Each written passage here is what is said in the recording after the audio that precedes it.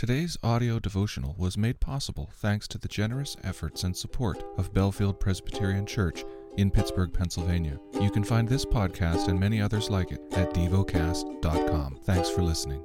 The lesson is from the book of Mark. Chapter 5. They came to the other side of the sea, to the country of the Gerasenes. And when Jesus had stepped out of the boat, immediately there met him out of the tombs a man with an unclean spirit. He lived among the tombs, and no one could bind him any more, not even with a chain.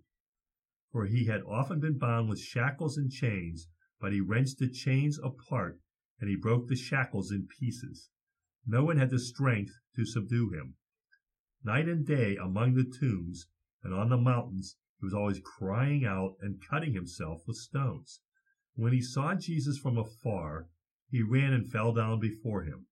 And crying out with a loud voice, he said, "What have you to do with me, Jesus, Son of the Most High God?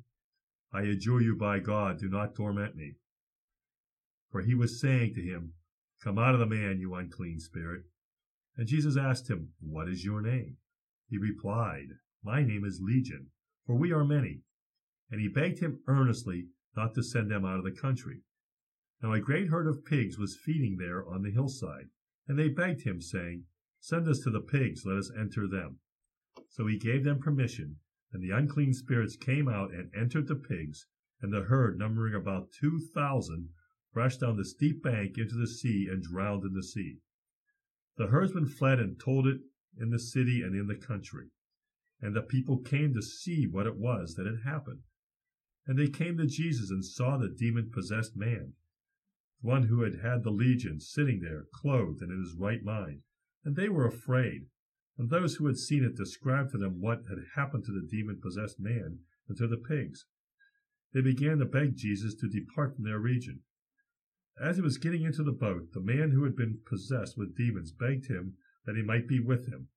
And he did not permit him, but said to him, "Go home to your friends and tell them how much the Lord has done for you and how he has had mercy on you." And he went away and began to proclaim in the Decapolis how much Jesus had done for him, and everyone marveled. And when Jesus had crossed again in the boat to the other side, a great crowd gathered about him, and he was beside the sea. Then came one of the rulers of the synagogue, Jairus by name, and seeing him, he fell at his feet and implored him earnestly, saying, "My little daughter is at the point of death. Come and lay your hands on her, so that she may be made well and live." And he went with him. And a great crowd followed him and thronged about him. And there was a woman who had had a discharge of blood for 12 years, and who had suffered much under many physicians, and had spent all that she had, and was no better, but rather grew worse. She had heard the reports about Jesus, and came up behind him in the crowd, and touched his garment. For she said, "If I touch even his garments, I will be made well." And immediately the flow of blood dried up, and she felt it in her body that she was healed of her disease. And Jesus, perceiving in himself that power had gone out from him, immediately turned about in the crowd and said, "Who touched my garments?" And his disciples said to him, "You see the crowd pressing around you, and yet you say, 'Who touched me?'" And he looked around to see who had done it. But the woman, knowing what had happened to her, came in fear and trembling, and fell down before him, and told him the whole truth. And he said to her, "Daughter, your faith has made you well. Go in peace and be healed of your disease." While he was still speaking, there came from the ruler's house some who said, "Your daughter is dead. Why trouble the teacher any further?"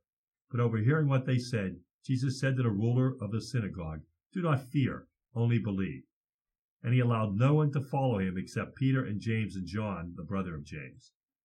They came to the house of the ruler of the synagogue, and Jesus saw a commotion, people weeping and wailing loudly.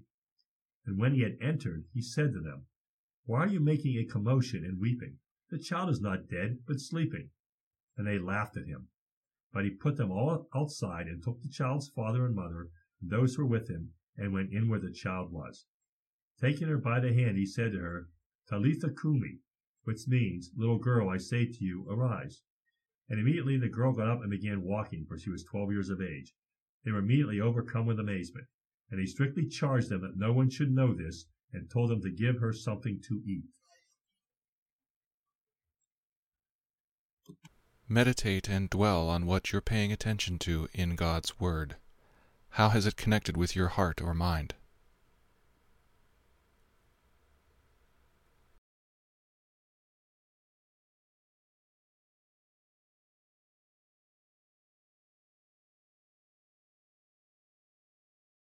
Pray to God freely about what has moved you today. Turn your thoughts to Him and enjoy His presence. We offer the following as prayer topic suggestions. For those who work in retail, for our local and national communities. Thank you for listening to Devocast.